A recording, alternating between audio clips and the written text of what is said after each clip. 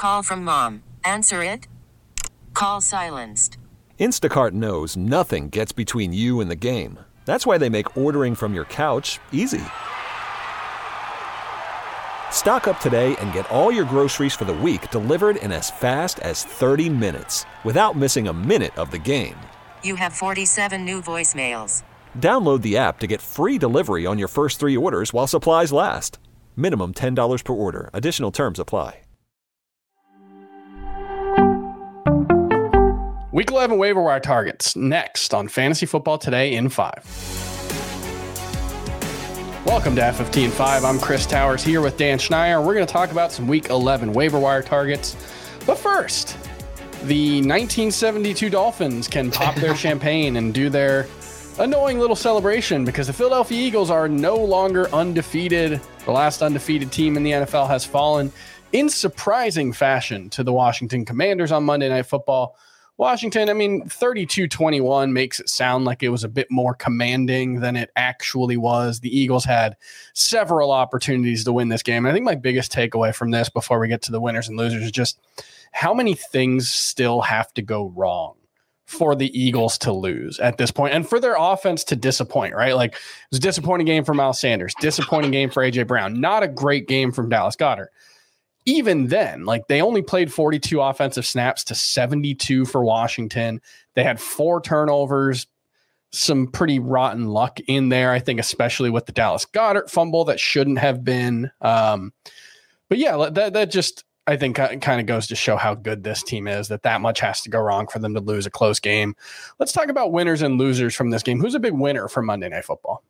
Before we get to the winners from the actual game, I want to call a big loser on this podcast, our own Adam Azer, who just 4 hours ago on Monday's Beyond the Box Score podcast basically said he can't see a way the Eagles are not going to go undefeated, and then went game by game on their schedule, talking about win, win, win, win, win. And now, of course, the epic reverse jinx. The unexpected happens in the NFL pretty regularly.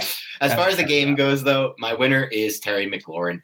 Look, Terry McLaurin, I think Matthew Harmon said it best. And for those who don't know, Matthew Harmon is the creator of Backyard Banter, also the creator of Reception Perception. So he charts receivers. And he said Terry McLaurin is only not a top 10. He's actually said top 6 receiver in people's minds who chase box score stats. As far as on the field, as you saw in that deep route, he creates separation with the best of them. He's one of the most nuanced route runners in the entire game. And at this point, his rapport with Taylor Heineke is much better than his rapport was with Carson Wentz. So to me, he's a winner. He's becoming more of that locked-in top 12 guy.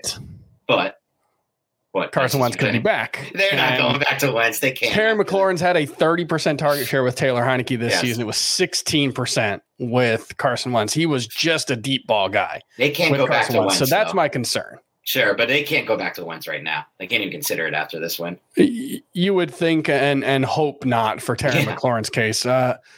So Terry McLaurin, winner, hopefully doesn't become a loser if Carson Wentz takes over. Who was a loser from Monday night's game? I think you can look to Miles Sanders as a loser just because this is the kind of game script that is a nightmare for Miles Sanders owners, managers, because he's not getting anything going in the pass game, hasn't gotten much going all year. They don't really utilize the running backs in the pass game that much in this offense. And then you have a game script like this where they're kind of playing from behind. They don't have the ball. At one point, time possession was 33 minutes for Washington and 7 minutes for the Eagles. And that's when you have a game script, kind of like, on the flip side of the ball with Brian Robinson. This wasn't a good example of that, but some games in the past where you can't rely on a back like this who doesn't have pass volume. Yeah, no, I agree with that. This was kind of what I've been waiting for with Miles Sanders. He's been getting so many goal line touches. He's been getting so many touchdowns, and it's kind of overlooked the fact that there is still some downside in his usage. Let's move on to the Week 11 waiver wire. And obviously, if you want the full waiver wire discussion, make sure you check out the full episode of Fantasy Football Today, and make sure you check out Jamie Eisenberg's column on CBS Fantasy, CBSSports.com/fantasy. But what we'll talk about now is, look, obviously we're all hurting with the Cooper Kupp injury. He's got a high ankle sprain according to reports, likely to miss multiple weeks. I think there's an outside chance that this ends his season, at least his fantasy season. There's nothing to be excited about with the Rams offense, right? We can skip over Allen Robinson and Ben Skowronek and that crew, but I think there are some very good wide receivers this week for fantasy on the waiver wire. I think specifically of Christian Watson, Kadarius Toney, Paris Campbell, and Donovan Peoples-Jones. If you listen to yesterday's episode, a lot of repeat names here, but I think those are the key guys to look for on waivers this week. And Dan, I'll ask you, between Watson, Toney, Campbell, and Peoples-Jones, how would you rank that four-player group? Great question. So I think for me, there's a clear-cut winner here. It's Christian Watson. He's my tier 1. He's the guy I'm going all in for this week.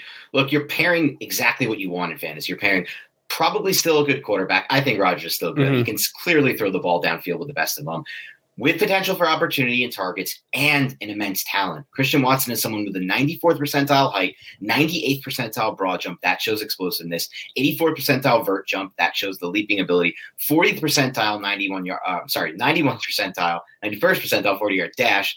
97th percentile 10-yard split, the quickness, and 91st percentile hand size. He has it all. He's like built in a lab. Big, real fast. Fast. And so, yeah, that's such a good combination for potential fantasy ceiling. And I'm going for the ceiling, so he's my first one. And then going through that, Kadarius Toney would be my second one. The talent's there. I'm still a little worried about the situation.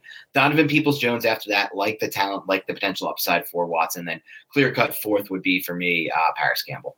I will say, if I needed someone to start, like if I'm desperate for a win this week, in PPR, I might go with Paris Campbell in PPR league because he does have 32 targets in the last 3 games he's played with Matt Ryan.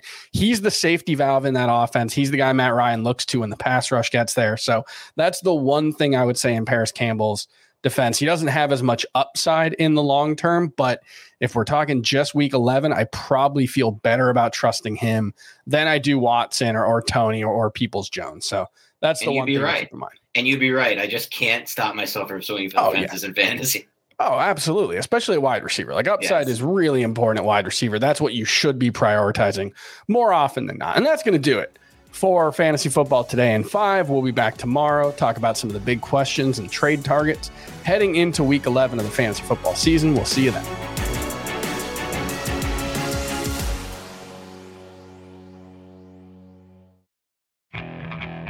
Okay, picture this. It's Friday afternoon when a thought hits you. I can waste another weekend doing the same old whatever, or I can conquer it. I can hop into my all-new Hyundai Santa Fe and hit the road. Any road. The steeper, the better. Because my all-new Santa Fe is available with H-Track all-wheel drive, so I can hit the trail without a worry in the world. Heck, with 3 rows and best-in-class rear cargo space, I can pack the whole family in with all our gear. We've got available dual wireless charging for our phones, so we'll never lose touch with civilization, and we won't lose touch with the primordial power of Mother Earth. So which is it? Waste the weekend or do something a little more epic? And conquer it in the all-new Hyundai Santa Fe. Visit HyundaiUSA.com or call 562-314-4603 for more details. Hyundai, there's joy in every journey.